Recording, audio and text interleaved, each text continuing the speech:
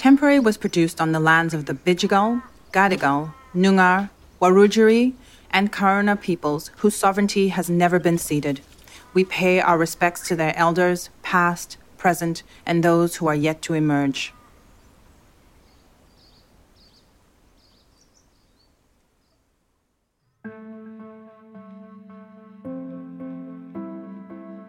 The stories of people seeking asylum are supposed to end.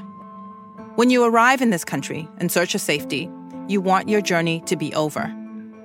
But in Australia, people who arrive by boat are seldom able to finish their story. Thousands of men and women have been stuck in offshore detention centers for years, waiting to start their lives anew.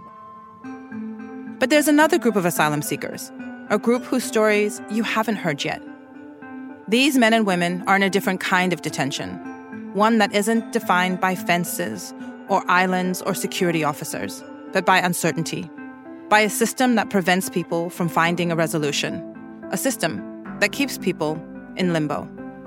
Right now, there are 30,000 people who arrive by boat, living with us in our communities, but forced to live on visas that expire every few years, not knowing if and when they will be sent back to persecution. For the University of New South Wales and Guardian Australia, I'm Sasonkim Simang, and this is Temporary.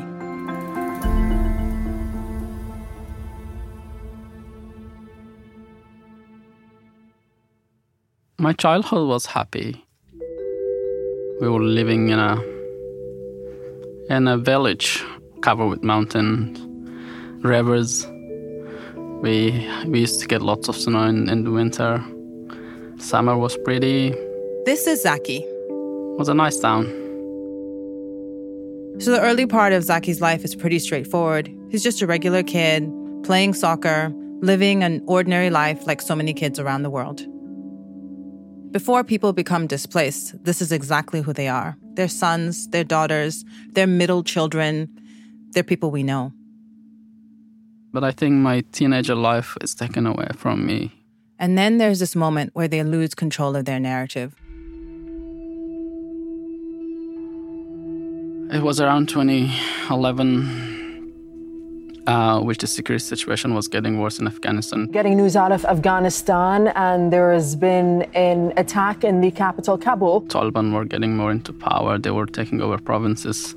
Many armed groups operate here, and they sometimes fight over control of strategic swathes of land. So if Taliban find you, which they will. Kidnapping is a long-standing issue that mainly involves Afghans who are abducted and held for ransom. They find any documents with you that proves that you're one of those, if you have any of those titles, and they just behead you on the spot. They are marginalized, discriminated against, and persecuted. The Hazara people. We are Muslim, but we are Shia, which put another layer into discrimination towards us. They fear for their lives every day because Sunni extremists consider the mostly Shiite group heretics and target them with precision and regularity. Life was getting really hard. Zaki's father was a doctor, and he was well respected and loved in the Hazara community. But the Taliban did not look kindly on local doctors like Zaki's father, who accepted help from foreign governments and international NGOs in order to bring modern medicine to their small, rural town. In my dad's case, we were accused of working with international forces, which means that we have to pay a punishment, and the punishment is normally a blood. Zaki had not even turned 16 yet, and his father was kidnapped by the Taliban, and they never saw him again. So a country like Afghanistan, especially the rural areas, if a family is doing something wrong, the whole family will be accused. It got to a point where mom couldn't be protective of me anymore. She did try for a couple of months and tried everything she could. Although she's not sure where her son's going to go, she knows that he won't survive if he stays. One day she came home and she was happy, but she was really sad. I never seen mom in that situation where she was happy and she was crying and she was giving me hugs. And she was telling me that she found these people that could smuggle me out of Afghanistan. And I was like, yeah, that's good then, Mom. And she was like, no, they are saying that it's very risky. There's a 90% chance that you will die before getting to a safe country. And she was saying this could be the last night that we're spending together because you're off tomorrow. When you're just a teenager and you're forced to leave your family, you don't choose when you leave. You leave when you have to. And for me, that was the thing. Like, if I stay in Afghanistan, I will be dead, no matter sooner or later. But if I do make it, I will survive. So the next morning they came, and it was a man that took me away from my family and took me to the airport. The night before he leaves, Zaki spends all night awake, looking at his siblings, looking at his mom, realizing that he may never see them again. I didn't sleep that night, I guess. I was just looking at my siblings and my mom for the whole night. And Mom was trying to encourage me to go to bed because I have a long journey ahead. But for me, it was like, this could be the last time I'm seeing everybody. So the next morning, Zaki leaves. And then we head to the airport. They smuggled me to India. And then that was where my journey started. So Zaki gets on a plane. He doesn't know where he's going, but his safety is now in the hands of people smugglers. They beat me. Didn't feed me for days and nights. Just me in a very tiny room with a toilet in it. I didn't see sun. I can't even remember for how many days I was in. One day they opened the door and they took me out of the room and I couldn't see. My eyes were like blind. They were saying, okay, we're going to the airport. And by then I didn't know like how many days I was in that room and how many nights. It starts to feel like Zaki is stuck in a loop. Within a few hours I was in Malaysia and the same thing happened. And because Zaki has been through so much, it's easy to forget that he's just a kid. It's like, okay, what if I die here, like I don't have enough food and I don't have enough water. I was kind of like counting my moments that when I'm gonna die. He doesn't know how long he's been held, but eventually Zaki is pulled out of that room and he's told to walk.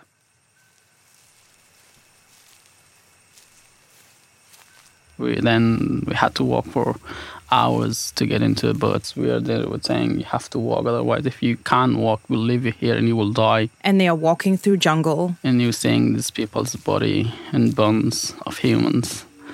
And they were saying, look, if you can't walk, you're done. We'll not stop and wait for you. So you have to walk days and nights without like proper food or water. And they walk and eventually the jungle ends and it's beach. And for the first time in his life, Zaki sees the ocean. And then they got us to shore where we had to catch a boat. Zaki is herded onto this big boat. I was squashed like between people. I couldn't move at all. As they get on the boat, someone says, this trip is supposed to take 24 hours. I'm like, okay, it's a short 24 hours. I can make it. The boat started moving on and the rain started and the sea got windy and was super windy where the boat was going really crazy up and down with the waves. I was scared to a point where I was thinking the boat will break. Like it will break because there was so many people on it and the sea was super windy. Anyhow, like we met that night and by 10 or 9 the boat stopped.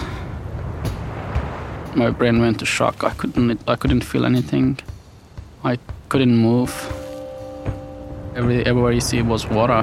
That whole thing went for 5 days and nights before we were rescued by the Australian Navy.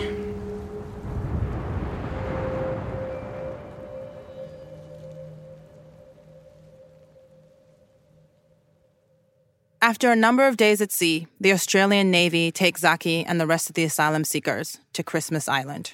The next day, the immigration officer came and said, there is a phone, you can call your family and let them know that you're here and you're safe. Finally, Zaki is on dry land and he gets to talk to his mom. And I called Mom after probably would have been like 3 to 2 months since the last time that I talked to her. And Then she, burst into tears and she was so emotional and crying. I'm like, yeah, I made it, I'm safe.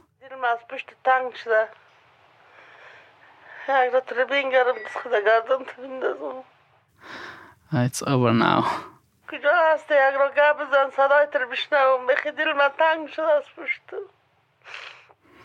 Yeah, for her I was dead already.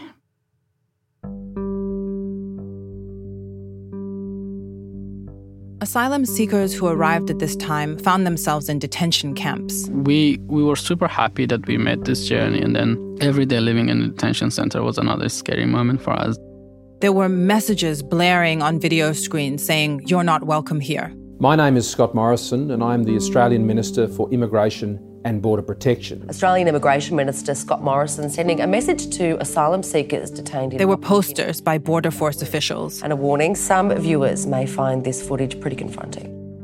Everywhere you go, there was like, you came to Australia in the wrong time. You have been brought to this place here because you have sought to illegally enter Australia by boat. In the kitchen when you were getting food, or in the playground, everywhere. You couldn't hide, they couldn't ignore them. There are new rules in place under this new government. The message was really clear. If you have a valid claim, you will not be resettled in Australia. You're not welcome here. You came to Australia in the wrong time. We are transferring to Nauru or Manus Island. We just don't know when. They will never be settled in Australia. You will never live in Australia. There's this feeling that he and other asylum seekers are being treated like criminals. If you choose not to go home, then you will spend a very, very long time here. When a politician says you should think carefully about your next move, implying that you could just turn around and come back to where you came from, frankly, that's ridiculous. A refugee is not someone who leaves by choice. You should tell anyone else you know who seeks to follow you that they should not do it, or they'll find themselves in a similar circumstance or much, much worse. For Zaki and thousands of others, turning back is not an option. No matter how bad it gets in detention, the fear of what forced them from their homes remains. Don't be too excited. You're not in Australia. You're just on a waiting list. They just have to wait.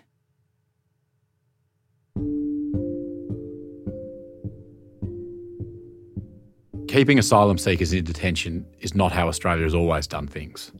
And to understand how Zaki found himself in detention, we have to look back at the history of Australia's immigration policy. This is Ben Doherty. He covered immigration for Guardian Australia.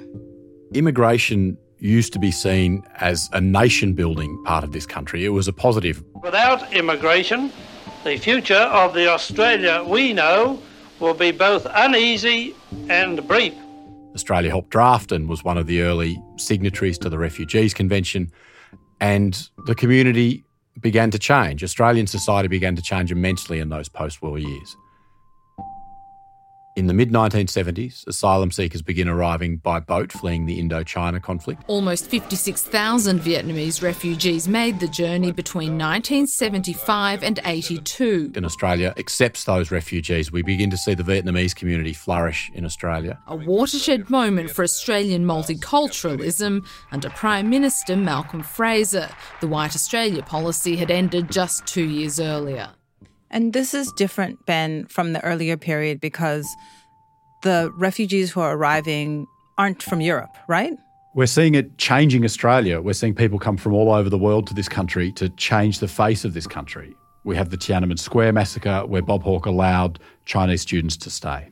When I walked off the dais, the senior bureaucrat said to me, "Prime Minister, you can't do that." I said, "I've done it." The nature of immigration to Australia begins to change profoundly. So around the world in multicultural societies, whenever there's an opening where people, are welcomed and there's suddenly a large number of people moving into a community or into a country, there's always a backlash. And so do we begin to see this happening after the sort of Bob Hawke era? There's been a steady decline in Australian attitudes towards immigration. In 2001, September 11 changes a lot of the way Australia views immigration and the way it views its openness to the world. Some breaking news just through, and CNN is reporting tonight that a plane has crashed into the World Trade Center.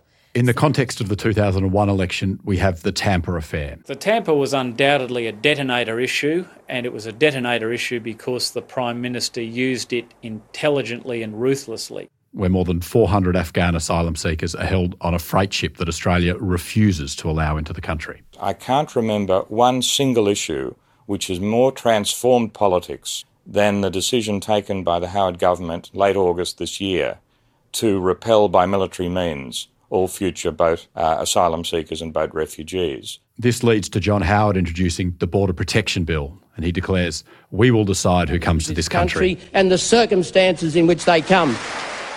Quite suddenly, Australia's attitudes towards people arriving in this country changes dramatically. And Australia prides itself on being a tolerant society, but many people believe it's a racist one. And it really finds its key expression in Hansonism. I and most Australians want our immigration policy radically reviewed and that of multiculturalism abolished. Australia begins to erode the protections of the international refugee law it helped write 40 years earlier. And one of the ways they do this is through temporary protection. Temporary protection in these circumstances is unique to Australia. It's not what happens everywhere else in the world, where protection is permanent. It was actually One Nation's Pauline Hanson who suggested that refugees should only ever get temporary protection. This is Jane McAdam, director of the Kaldor Centre for International Refugee Law. The coalition, who was in government at the time, thought this was a terrible idea, and they said it would just be unconscionable for us to do this. Can you imagine the trauma and almost the torture of telling people that you can only remain here on a temporary basis? It would be terrible for integration and for people to get on and rebuild their lives. And yet the following year, the coalition did introduce temporary protection visas. Pauline Hanson has been talking it up, and now it seems just about everyone is hopping on the lower immigration bandwagon. Philip Ruddock, welcome to Nightline. Pleasure, Paul. Well, what are we to make of Pauline Hanson's claim that you are now starting to listen to what she's been saying? And they've been a central plank of their refugee policy ever since. Well, I mean, she can claim what she likes. The fact is we made a decision based upon what we believe is in the national interest. All of this was part of the coalition government's crackdown on people seeking asylum, who they labelled as illegals, as a threat to national security, as a threat to the integrity of Australia's borders.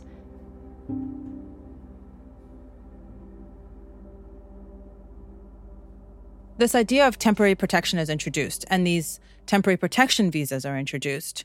Is it working well? Temporary protection visas didn't work. They didn't discourage people from claiming asylum in Australia. And the impact on the people who were given these visas is hugely damaging. People experience massive amounts of stress and anxiety and re-traumatisation. They're forced into this cycle of applying and reapplying and reliving the trauma, reliving the persecution that they fled, and they're never able to properly start their lives anew. We saw when John Howard's coalition government first introduced temporary protection visas, very high rates of mental illness. And ultimately people were given permanent protection then. 90% of the people who are given temporary protection visas at this time are ultimately given permanent protection visas because TPVs just didn't work. It was just unsustainable to have this rolling 3-year temporary protection visa process. So over the next 5 years, there's an explosion in the refugee crisis around the world. It was the year of people power, of revolution. Something I've never seen. People are seeking asylum not just in Australia, but in many parts of the world. And the crisis is driven by conflicts in Iraq, in Afghanistan, in places like Sri Lanka. And bloodshed that doomed dictators. No one's going home. No one's going to go home. We see around the world, Syria, we see the Arab Spring happens. By social media, protests erupt in Algeria, then Yemen. And so suddenly, people need to leave very difficult circumstances in order to go to places of safety. And so it's no surprise in that sense that Australia begins to really feel the push of a significant refugee crisis. In Australia, it's a fraught and fractious debate. No one has clean hands and nothing is uncomplicated. Now, a couple of weeks back, Scott and I launched Operation Sovereign Borders. We announced Operation Sovereign Borders. An increasingly aggressive immigration debate has dominated Australian politics for decades. Which is our policy to stop the boats and to prevent new arrivals. But 2013 is the Stop the Boats election, and basically that is Tony Abbott's policy to get the coalition back into power.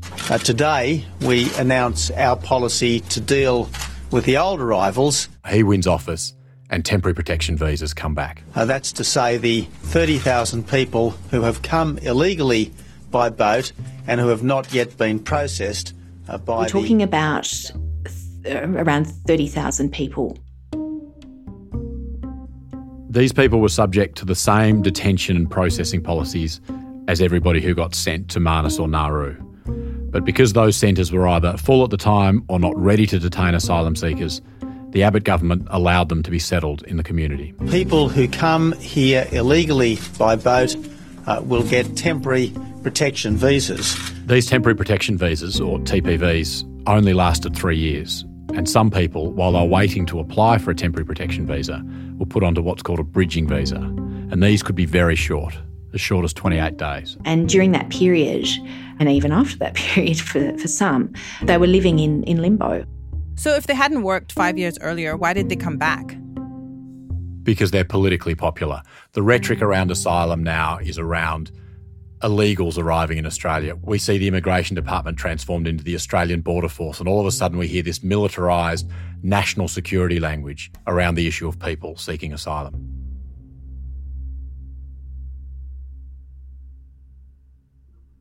So I was in Tasmania for about 2 months, and then they started giving away bridging visas to people to live in the community. So bridging visas back then mean that you can live in the community temporarily before you will be transferred to Nauru Manus Island. Remember Zaki? He arrived in 2012 in the middle of this huge political firestorm. His timing couldn't have been worse. So we were kind of waiting every night that when it will come, because we were told that they will take us one night. It will be midnight. They wouldn't give us a notice. They will just come and collect us. Zaki and 30,000 others found themselves frozen in time. You were not allowed to lodge an application or claim asylum. They weren't even allowed to apply for asylum. So you had this policy, if you came after this time, you cannot seek asylum in Australia. That was it. Like, you were in the community for no time frame. You couldn't do anything. Your life was on hold. They were out in the community, but for all of this time, asylum seekers like Zaki had a constant fear that they could be taken back into detention at any time. We were waiting for the immigration to come and pick us at any moment. And they become known as the legacy caseload.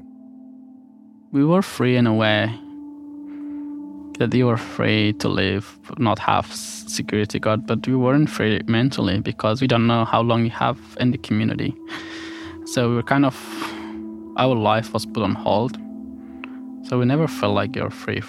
We always we had this feeling that we don't know what's next, what's tomorrow.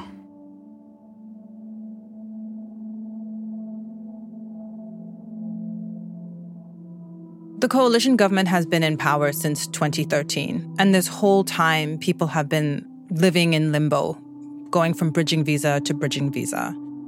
A lot of these people arrived in Australia as long ago as 2012. That's 8 years ago. A lot has changed. We've had 5 prime ministers since then, but these people are still waiting.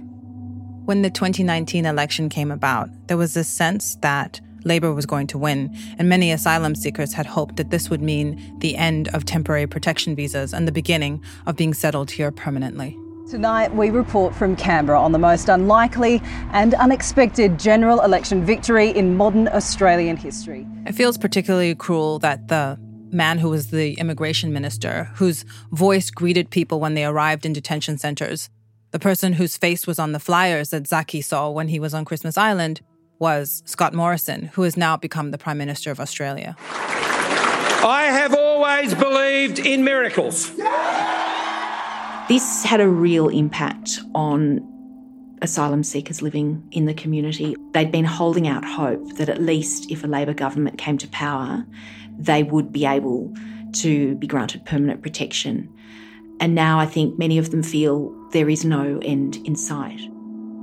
We've now reached a point where During Scott Morrison's term of office, thousands and thousands of these temporary protection visas are going to expire. We're now in the situation where temporary protection visas are coming up for renewal. And that means there are people living here in the community right now in a great deal of distress, not knowing whether they might be sent home, even though they still fear for their safety back home. Even as many, many others have not yet even begun the process of assessment.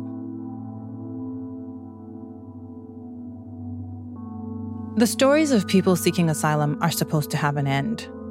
You get to a place of safety, you begin a new chapter in your life, and you put all of that behind you.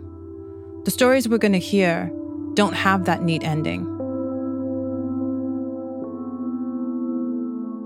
I wasn't a normal 16 years old boy.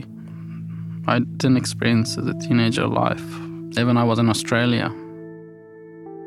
That's taken away from me that life of being a young and free, not to worry about anything.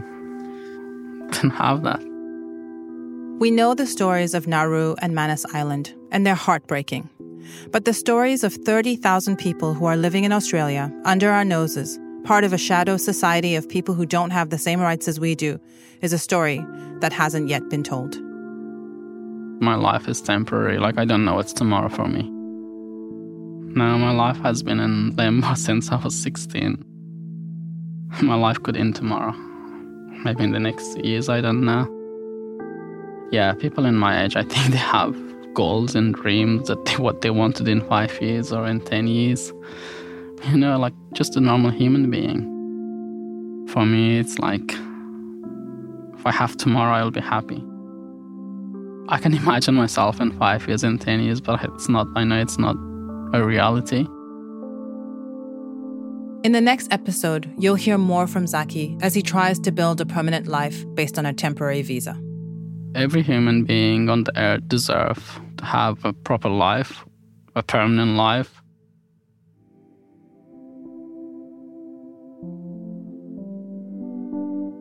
Temporary is hosted by me, Sisonkem Simang, and produced by Kara Jensen McKinnon and Miles Herbert, with editorial support from Lauren Martin and Miles Martioni.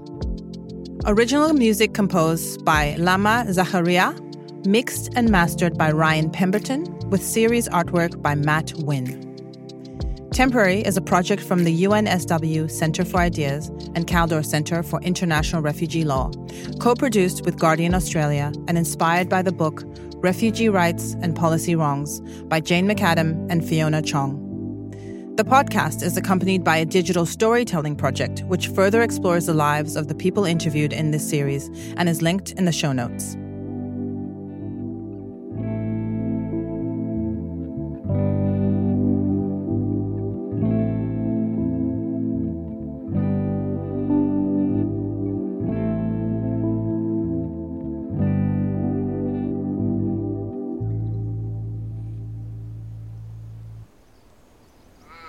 If this story has raised any issues for you, please know that help is available. Contact Lifeline on 131114.